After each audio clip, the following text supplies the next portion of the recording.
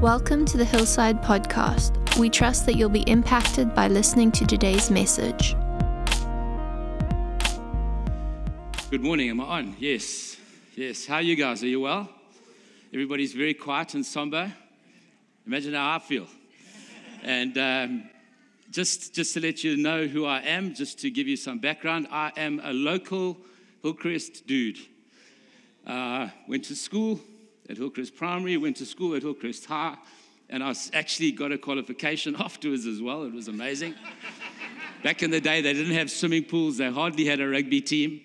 And it's been an absolute, this has been my home. I think we moved here when I was 6. My folks, they still live here. I'm the only one that doesn't live in Hillcrest.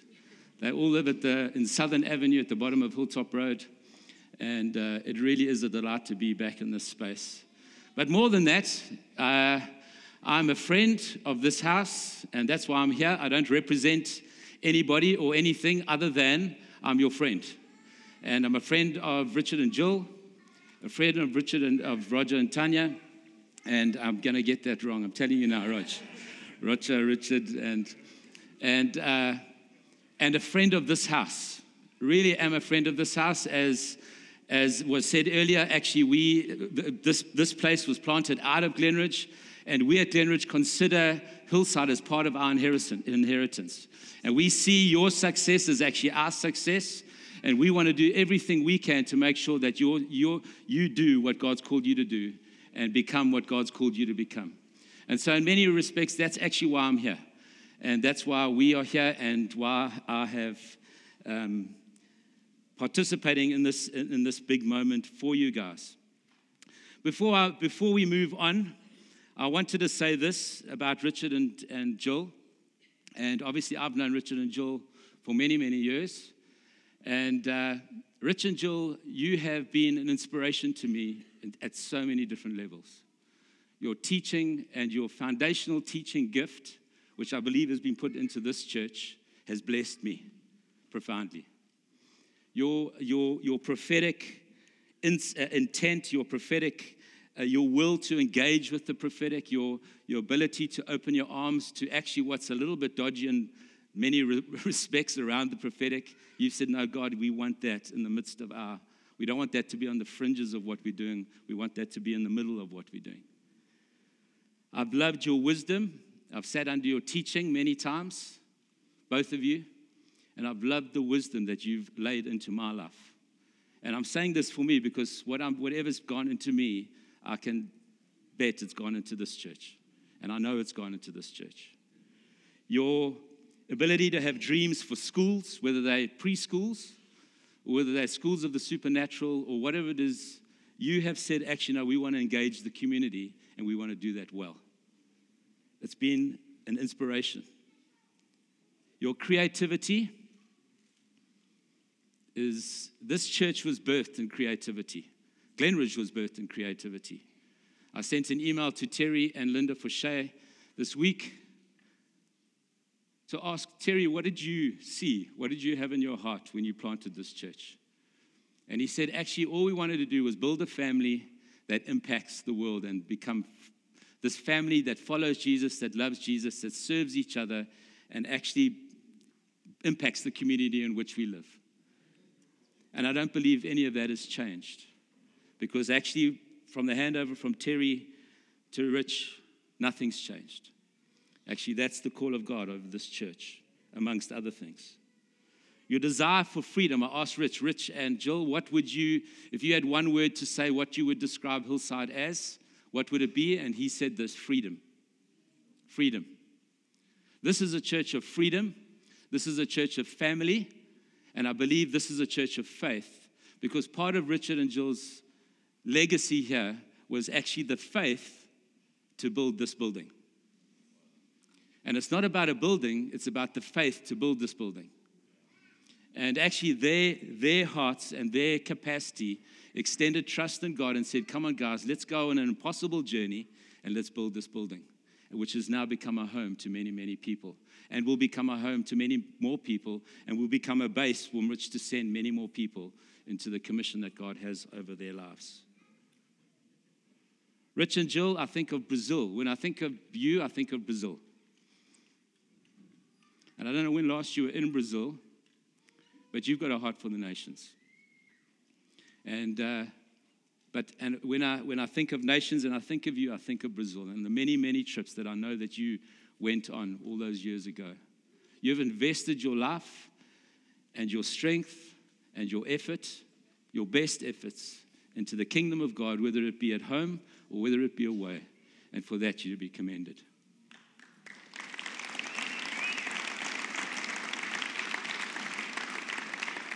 And I wonder if we can't just take another moment to just stand and give these guys a massive round of applause.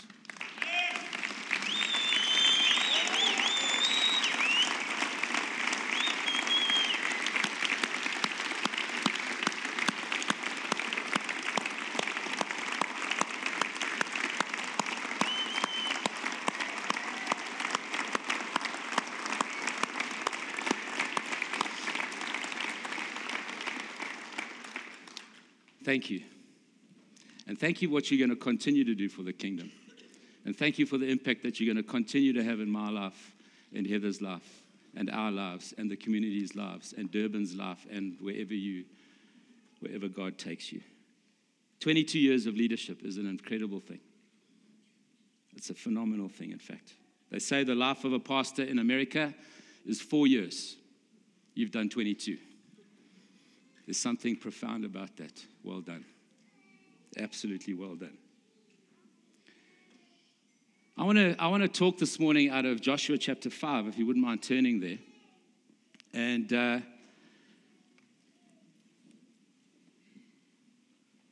this handover, or this transition, has been a difficult one.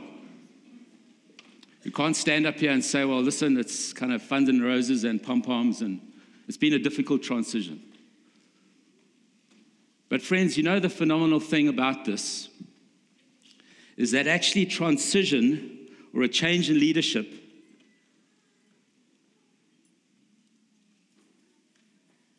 doesn't mean a change of inheritance. It doesn't mean a change of destiny or change of purpose. It just means a change in apparatus to get to that destiny. And Raj and Tans, sorry to call you apparatus. We are the donkeys that carry the glory of God into the presence of the world. And actually a change of leadership simply means that actually there's another donkey required. Yeah. A change in leadership means that God has another portion of ground in which you are to take as a church. And He's going to give you some more donkeys to do it. Some more simple people that are not extraordinary in their own right, but serve an extraordinary God that has an extraordinary call over their lives with an extraordinary love from the Father to do what He's called you to do.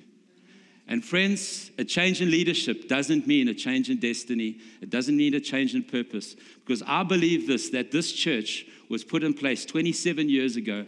The heart of God for this place was put in place 27 years ago, and that hasn't changed. And the Bible says the call of God is without repentance.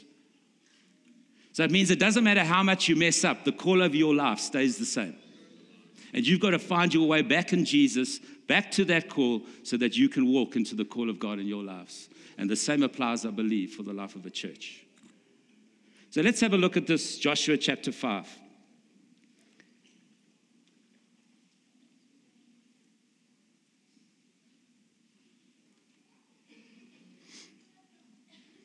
Joshua, for those, many of you will know who Joshua is. Joshua was the leader that led after Moses. And what happens is, remember this, Joshua was there with Moses on the other side of the Red Sea in Egypt. So Joshua, by the time he gets to this age now, this stage, he's 80 odd years old. He's seen the glory of God with all the plagues and all that happened in Egypt. He's seen a whole nation cross an impossible task of getting across the Red Sea. He's got into the place where actually he's received the law. He's heard God. He's been in the presence of God as Moses was receiving the law. He's been in this place. He then goes on a trip into the promised land to spy it out. He comes back and says, listen, this is good to go. And the rest of them say it's not. And he's like disappointed. How can you say that actually there's good land here? And what happens is God doesn't let them in because of the faithless hearts of 10 men, and only him and Caleb had hearts of faith. And what happens, so this is this guy. He then wanders around the desert for 40 years with these dudes. And that generation dies up, and their children stand up, and those are the ones that God is now going to take into the land. You see, friends, if you're going to take ground, we've got to have hearts of Joshua. And I believe in Joshua chapter 5, there's 3 very important things that we've got to learn if you're going to step into the ground that God has for you, whatever that future looks like. And so this is where we are now. So they've now crossed the Jordan. They've got Jericho in their sights. Jericho's over there. They've been eyeing out Jericho from the other side of the river, thinking, how are we going to do this? Us bunch of plonkers, how are we going to get through these guys? And actually, so if God says, no, don't worry, and as their toes hit the side of the river backs up, the flood stops, they cross over. They're thinking, wow, this is amazing, this is awesome. But now they've got a job to do because they've stepped into the land and they've got this incredible job, this incredible campaign that they've got to work out in their lives and in the lives of this people that he's leading, so that actually this land can be God's land. And this is what happens now in Joshua chapter 5. Now when all the Amorite kings west of Jordan and all the Canaanite kings along the coast heard how the Lord had dried up Jordan before the Israelites until we had crossed over, their hearts melted and they no longer had courage to face the Israelites. So remember that. These guys on the other side have heard and seen God's with these guys. The river backed up.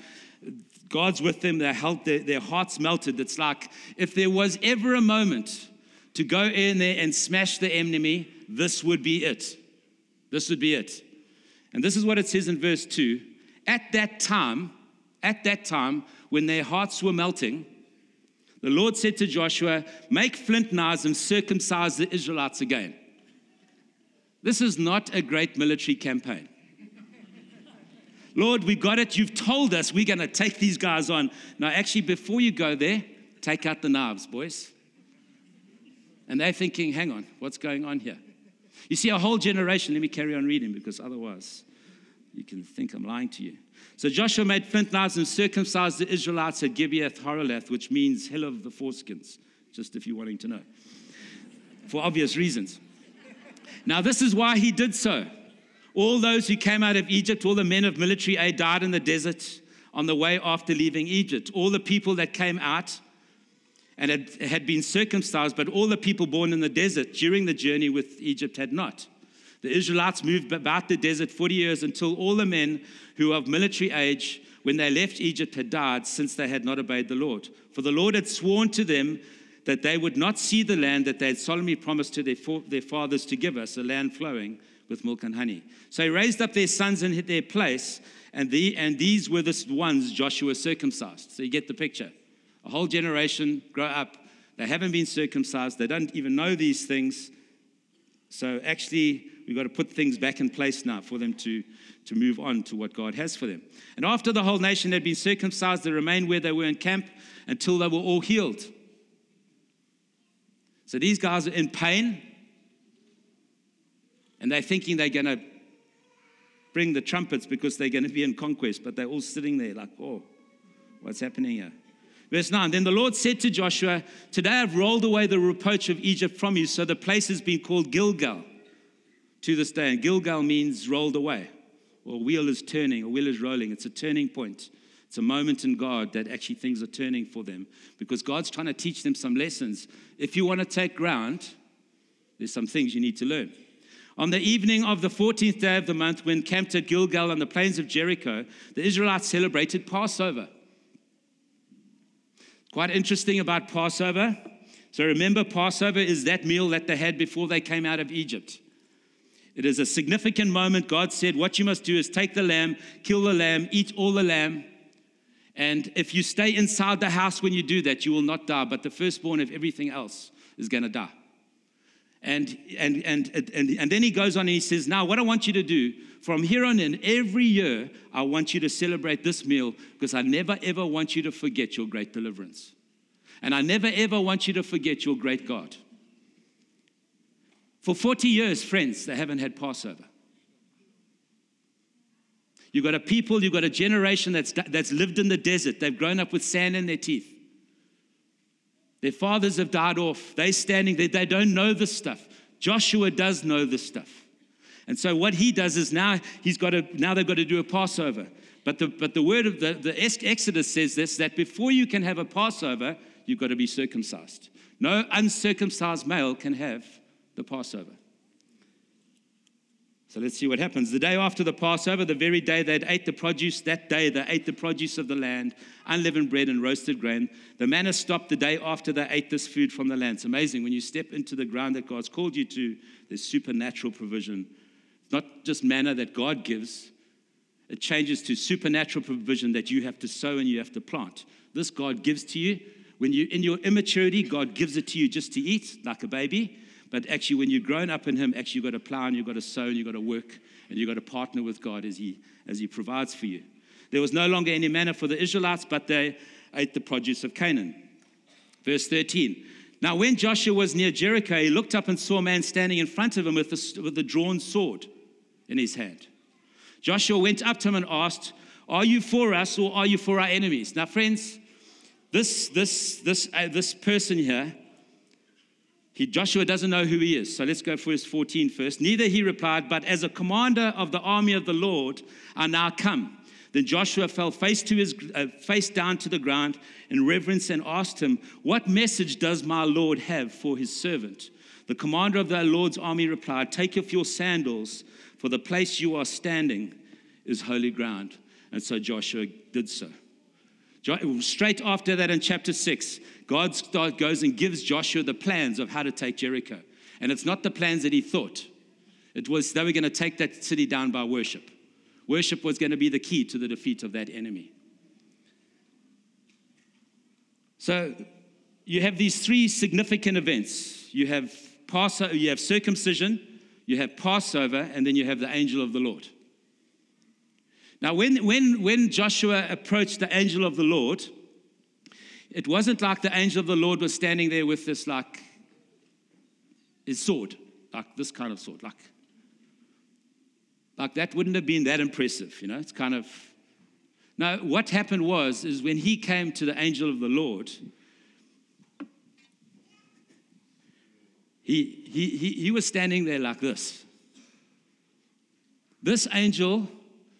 Most commentators say it was actually God himself, was standing there with his sword drawn. This figure, this man that he encountered, was not a wuss. This man was there with purpose, and he encountered this man, and he says, "Whose side are you on?" And the man says, "Actually, I'm not on either side." The question is, Joshua, whose side are you on? Are you on my side? And the question is, often we get that question wrong. We ask, whose side are you on? Actually, the question should be, whose side are you on? Are you on God's side or not? Friends, this is a significant moment that is a taking ground moment that needs three big ideas to happen. And that's what I want to get into this morning before we continue any further. The first thing is that there was a circumcision that had to take place.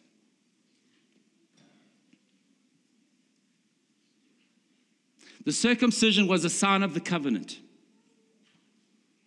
So the circumcision made this statement to the people of God: "You are mine." That's what circumcision meant. It said God saying to them, "You are my people, and you will enter into my promises." And so these youngsters now that had grown up in the desert had to learn again that actually we are God's and we live under the promise of God, under the covenantal promise of God. And friends, when we don't allow, in the New Testament, circumcision is one of the heart. And when we don't allow God to get hold of our hearts and to circumcise our hearts, we limit ourselves from walking into the promise of God, into the ground that He wants to take and give to us in this next season. You see, the future of God rests on His covenantal promises. And I want to ask you, Hillside Church, where are your hearts this morning? Are your hearts circumcised? Are your hearts good with God? Are your hearts good with people? Where are your hearts? Because the land that God wants to take you in is vast. It's full of giants. It's full of enemies. It's full of fortresses. But that's okay if you've got a circumcised heart. Because you will overcome by the covenantal promises of God. And I want to ask you, Hillside Church, to keep your hearts and to guard your hearts in these days. There are opinions and perspectives on all things in church life. Tyron Daniel always says this: 3 things you can be guaranteed of. God loves you, the devil hates you, and everybody else has a plan for your life. And as a church leader, that is absolutely true. Everybody's got an opinion, everybody's got a perspective, everybody's got something, which is part of life and part of family. But friends, especially in a difficult transition like this, I'm asking you to guard your hearts and circumcise your heart. Let the Holy Spirit come and circumcise your hearts. Friends, what should be in our hearts is love. And love is to live for or think toward the best of another. That's what Dallas Willard says. His definition of love is to live for the best of the other. You know, when God says, I love you, it means He lives and dies for the best of us. And when we say, God, we love you, actually we should be saying, God, we want to live for your best. What makes you look good? What makes you look amazing? What makes you look profound? Actually, that's how I want to live. Circumcision is key to this next season. The second thing that they do is they do Passover. Passover is that celebration where they remember what God has done for them. They remember their coming out. I love, he says, I've rolled away the reproach of Egypt from you. Friends, coming out is not the full story. Coming out is half the story. The full story is coming out and going in. And so often people stop at coming out, and we tell the stories of how bad we were and how incredibly gracious God was to us, but we actually forget to tell the stories of what God continues to do and the future that He has planned for us. Because our testimony should be last week. Shouldn't be 20 years ago, I was a bad guy and God made me a good guy. Actually, there's something of a coming out and a going in that is profound for this next season for you as a church. And so they celebrate what God has done, and they remember their coming out. And what it tells those young men, those new warriors, those circumcised warriors. I think that's why God told them to march and just walk around, because they couldn't run around. They were kind of like walking around Jericho. He says to these young guys, he says to them, listen here, no matter what your failure, the Passover is enough. The blood of the Lamb is enough. No matter what your failure, you can take 40 years of wilderness and God sets it aside by the blood of the Lamb. You can have completely messed your life up and completely messed everything up. By the blood of the Lamb, God puts you back into a place to fix it up again. The blood of the Lamb, the Passover Lamb. The Passover is a significant moment for these young warriors. And what it does is it reminds them that the story you're living is not your own. It's actually God's story. You see, Passover was to remind them that actually you're part of God's big story that started all those years ago. In fact, it started before then, where God put them into Egypt in the first place. They've got to remember that actually God is in this thing. This is God's story. This is not my story. And it shouldn't be saying, God, can you come and bless my story? We should be saying, God, what is your story? What are you doing now? What do we have to put our hands up for? What do we have to put our hearts behind now? Because we want to be part of your story. What he's trying to do, he's trying to get this new generation back into the story that they had been wandering around for 40 years. And it's interwoven with the purposes of God in their lives. And I want to exhort you, Hillside Church, stay in God's story. Every time you have communion, which is our Passover meal, which is our blood of the Lamb, broken body and wine, blood shed, actually, we remember, God, we're part of your amazing story. It's quite incredible when they had Passover, they had to eat the whole lamb. The lamb saved you, but it also gave you strength for the journey. Is your relationship with Jesus one of just saving you, or does it give you strength for the journey ahead? Because actually, salvation is just coming out. Going in is the journey ahead. And the lamb gives you both. And then what he does is he says, when you eat that, I want you to tuck your tunic in, I want you to put your shoes on, and I want you to put a staff in your hand. You know what it reminds them of? It tells them you're part of God's story, and part of that story is you've got to be ready to go. This is not about you. This is about you, Israel, being a light to the nations. This is about you, Israel, being a demonstration to people that don't know God of what it's like to be God's people and what it's like to live like God wants you to live and actually put God on display. Actually, you're a display of my splendor, God says to the people. And you to put your tunic in your belt, you put your shoes on, and you put your staff in your hand, and you get ready to go. Hillside Church, I want to exhort you this morning. Rely on the blood of Jesus to not only take you out, but to take you in. Rely on the blood of Jesus to send you on your way.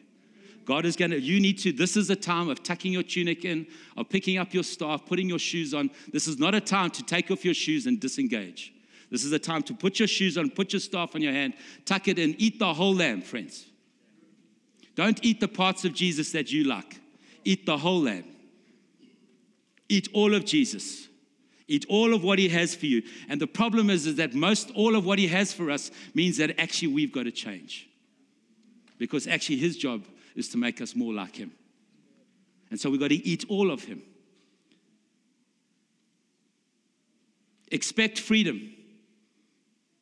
He reminds these guys that actually you're part of the story. Expect freedom. Expect a journey. Expect tough times, but okay, it's okay. Your hearts are good. Jesus is placed. The blood is in place. Whatever you face, it's going to be okay. The third thing, circumcision, Passover. If you want to enter the land, if you want to take ground, the new ground that God has for you, with these new donkeys, you need to have a circumcised heart. You need to have an understanding of the blood of Jesus. And third of all, you need to engage the angel of the Lord. It is incredible that Joshua is 80 years old. He's seen it, done that, got the t-shirt. And at this moment, the moment that God has given him, God has to appear to him and he has to fall flat on his face. Because you see, it doesn't matter how long you've walked with God, you always have an angel of the Lord come to you at some stage, ongoingly. And he starts with the questions. Are you for us or are you for our enemies? And you see the way that the angel answers him, he's asked the wrong question. You see, when we get before the presence of God, the questions are not are you for me or against me? You see the me in there? Actually, no, the question should be, Lord, what must I do for you? And you see, what happens here is he begins to do this, and he begins to engage this commander. And the commander says to him, actually, no, but you've got this wrong. The question is, whose side are you on? The question is, what do you have faith for, Joshua? What have you got faith for? Hillside, what have you got faith for now going forward? Because remember, this guy's not standing with a little butter knife in his hand. He is standing over this church with a sword in his hand and saying, are you with me? And we come with our puny questions. Are you for me or against me? And he says, no. The question is, are you with me? This is the commander. It engages our view of God, friends. It's our Father. He's a king. He's not your rich best friend who pays for everything and it doesn't want to cramp your lifestyle. This is a commander of the Lord's armies that comes before you with his sword drawn and says, I've got ground for you to take. Are you willing to take it with me? Are you willing to circumcise your hearts? Are you willing to have faith in the blood of the Lamb? Are you willing to have faith in what I have for you, the purpose and the design that I have for you as a nation, as a church? Are you willing to move forward with me? You know, friends, who wants miracles? Who like, put up your hand. Who wants to see awesome miracles? You know what okay, who's this? Another question.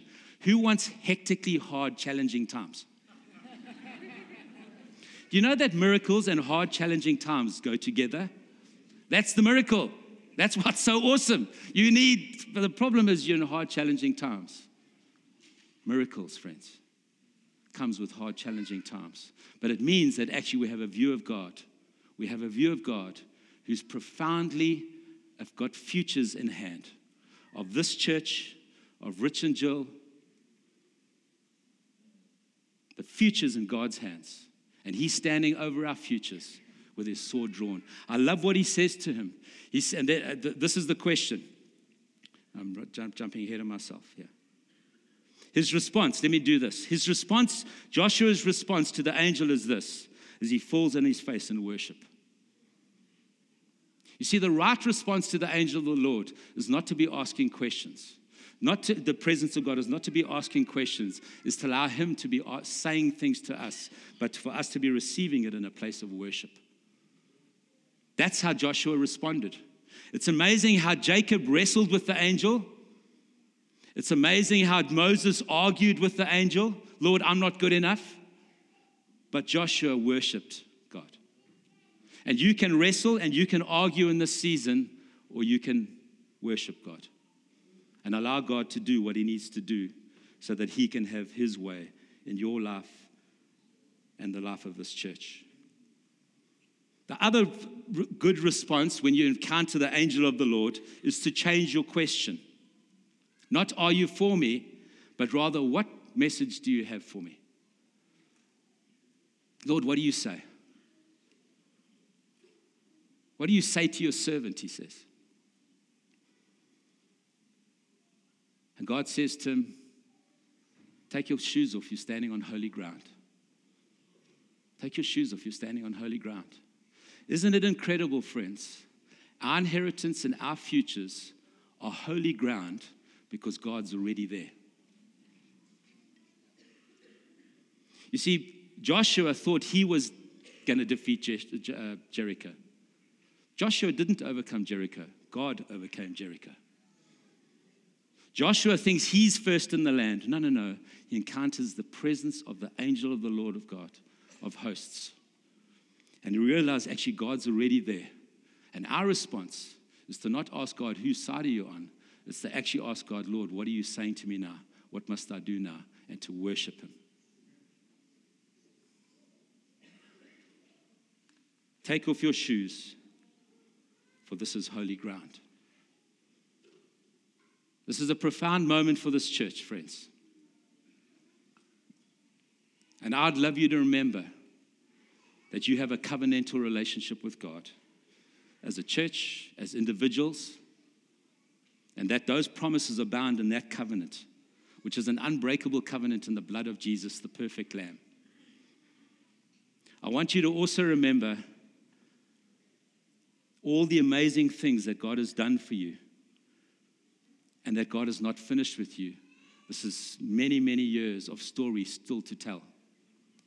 I want you to remember that actually you've got to get your hearts circumcised And you've got to rely on the blood of Jesus for your future and your inheritance.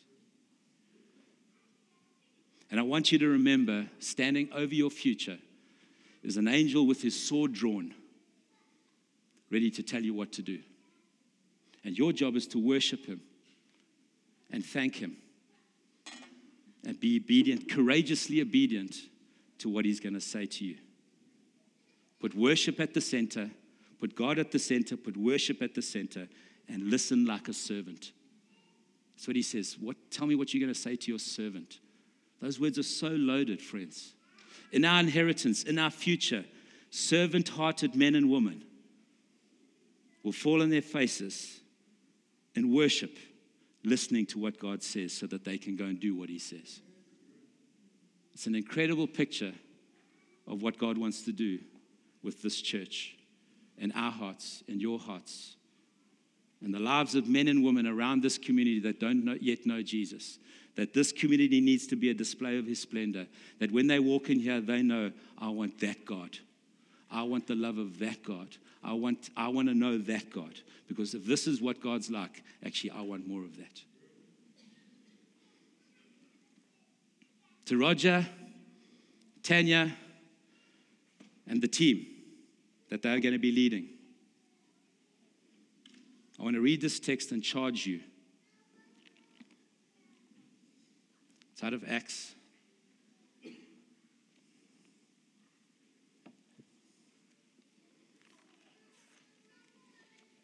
Are you good? Everybody's still very quiet. Acts chapter 20, verse 17. Gee, we also got the same water at our place, at our church. See, this is holy water, eh, Greg?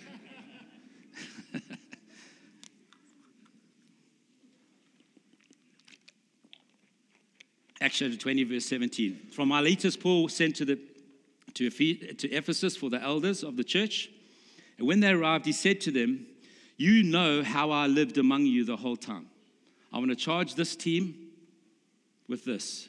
Live in such a way that people know your lives, can see your lives, and can imitate your faith. I want to charge you with that. I was with you, and from the first day I came into the province of Asia. I served the Lord with great humility. I want to charge you with unbelievable humility. I'm not saying donkey for nothing. I'm serious, friends. The church is done with celebrity Christianity and man of God stuff. We are donkeys carrying the glory of God into the presence of the world so that the world can become more like heaven. With great humility and with tears, although I was severely tested by the plots of the Jews, you will be severely tested, I promise you. Paul got tested. I can guarantee you we will. Don't be surprised when you get tested. I have not hesitated to preach anything that would be helpful to you, but have taught you publicly from house to house. Preach the word of God. One of the great traits and foundations of this church is the teaching of the word of God by this couple. Preach the word of God. Don't preach your clever ideas. Preach the gospel, preach Jesus, preach the word of God, and it'll go well with you. And he said anything that's helpful to you publicly and privately in your homes. Get with people in their homes, get with people in the pulpit, but preach the word of God. I charge you with that. I've declared to you, both Jews and Greeks, that you must turn to God in repentance and have faith in your Lord Jesus. And now, compelled by the Spirit, I'm going to Jerusalem, not knowing what will happen there. I only know that in every city, the Holy Spirit warns me that prison and hardships are facing me. Great expectations and things for people that want to be in ministry. How I consider my life worth nothing to me, if only I might finish the race and complete the task. Our lives are nothing to us other than the task that God has called us to. And we lay down our lives so that the task can become fulfilled. It's what Jesus did, and I believe it's what he asks his leaders to do. He asks everybody to do, actually. Now I know that none of you among you whom I've gone about preaching the kingdom, preach the kingdom of God. Preach the kingdom of God. Don't preach a narrow gospel, preach a wide gospel. This church has been built on the teaching of the kingdom of God, of the gospel of Jesus, but the gospel of the kingdom. And that's why you do heaven heaven and healthcare stuff, and that's why you do culture of honor, and there's a width and a breadth to the kingdom of the preaching of the kingdom in this church, and I want to charge this team to continue the same. I declare to you that today I'm innocent of the blood of all men, for I've not hesitated to proclaim the whole will of God, all of the Bible, even the difficult parts. Preach that. Keep watch over yourselves. I want to charge you to keep watch over yourselves, wherever you are. Keep watch over yourselves. Guard your hearts. Keep your hearts. The health of the church is dependent on, and so largely dependent on the health of your relationship with your Father in heaven. Watch yourselves. Keep watch over yourselves and all the flock which the Holy Spirit has made you overseers. Keep watch over yourselves and keep watch over all of the flock, not specific groups of the flock, not specific types of the flock, not specific colors of the flock, not specific languages of the flock, all of the flock. All of the flock. Look after all of the flock of which the Holy Spirit has made you leaders, overseers. Be shepherds of the church of God. That is quite a thing. Be shepherds of the church of God. Not the church of Richard, not the church of Roger, not the church of Graham, the church of God. Be shepherds of the church of God, which he bought with his own blood. You see, friends, what this church is not a man-made entity. This is a divine ordination by God, by his Spirit, to bring a people together so that God can fall by his Spirit on them. They can become all they're called to be and become the people they're called to be, that this church can reach into the world and into the nations and into the community like it's called to be. But friends, that's because the Holy Spirit has made you that, and that's his blood that bought that. I know that after I leave, savage wolves will come among you and will not spare the flock. Even from your own number, men will arise. So be on your guard, he says. Elders, core team, you guys have got different names for things. Be on your guard. I charge you to keep watch over yourselves, keep watch over this flock, and to be on your guard.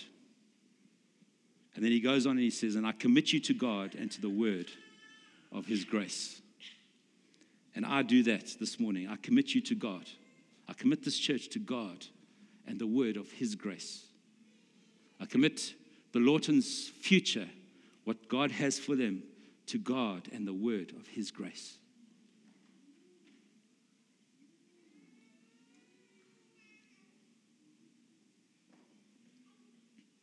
I wonder if Roger and Tanya wouldn't mind coming up here.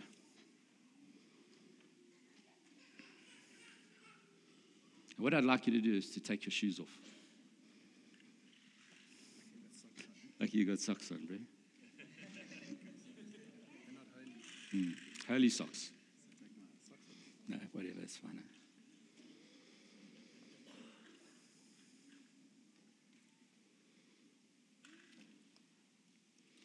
Friends, the head of the church is Jesus, and nobody ever surpasses the head of the church, Jesus. But what Jesus does is he entrusts the stewardship of his people to reliable, trusted, worthy leaders that will steward them towards Jesus, not towards themselves, towards Jesus, so that they can be followers of Jesus in everyday life, all of life, not just on Sunday in the four walls of a church. But he does that through leaders, friends. That's why the Bible in Hebrews says you must obey your leaders and imitate their faith. He says that also in Hebrews a bit earlier. Leaders in the kingdom of God and the church are absolutely significant. And the reason why I've asked them to take off their shoes is just like this standing before the angel of the Lord. This is holy. This church is a holy thing. It's God's blood that bought these people. And I tell you what, even standing here this morning, friends, and the conversations that I've had during the week, I haven't really been part of the process of getting here, but I've kind of got back from leave and been involved this week. Friends, this is absolutely God's thing. You don't put your hands on God's girl. You don't put your hands on God's bride. This is holy. There is a holiness to this moment Because as the mantle of leadership, for the leadership of this church moves from one couple to another, it's a weight they've got to carry. It's what they're called to do. It's holy. It's holy. And I believe God's going to put a sword in their hands today. The sword of the Word of God. A sword that He will contend for you. They will contend for you. A sword with which they will preach the Word of God. A sword that doesn't only stab and doesn't only cut off the wolves of heads of wolves, but it just gives you a little, that way, boys. This way, guys. It's like a rod. And so, Father, today, actually, can you carry this? Let's do that. Let's carry that.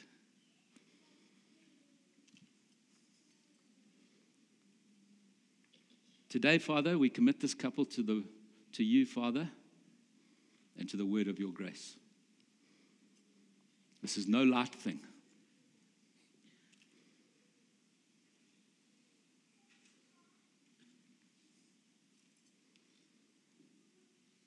And Father, as we know that we lead in team, and we never stop leading in team. But Father, you're putting something on this couple from today to lead this community of people.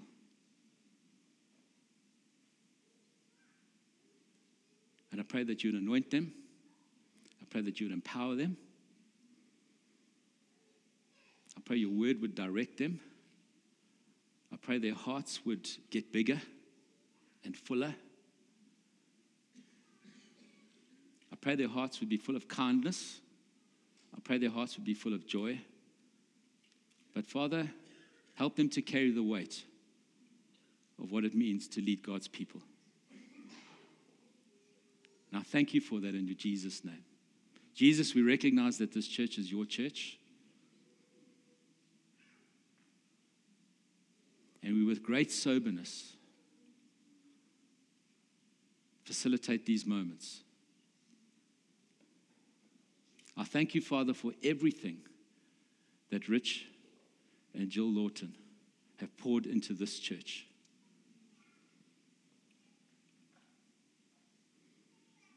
I thank you for their lives poured out. I thank you for their sleepless nights. I thank you for their amazing dreams for this church. I thank you for all that you've put on them that this church can be where it is right now. And I pray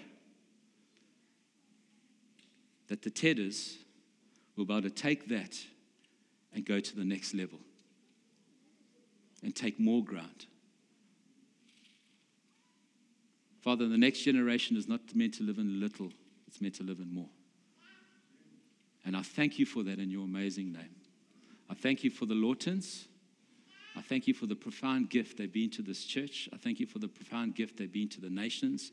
I thank you for the profound gift they've been to the city. And I pray, Lord God, that you would go before them with your sword drawn and take them into more.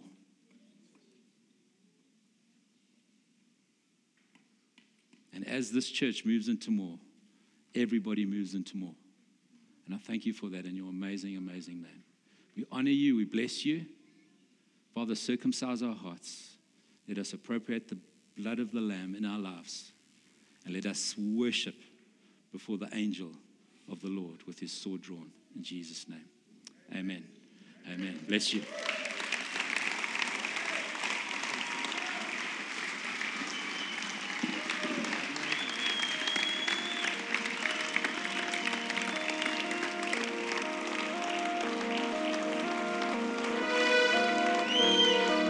Thanks for listening. We'd love to hear your story if you've been encouraged by this episode. You can connect with us on Facebook or leave a review on our podcast.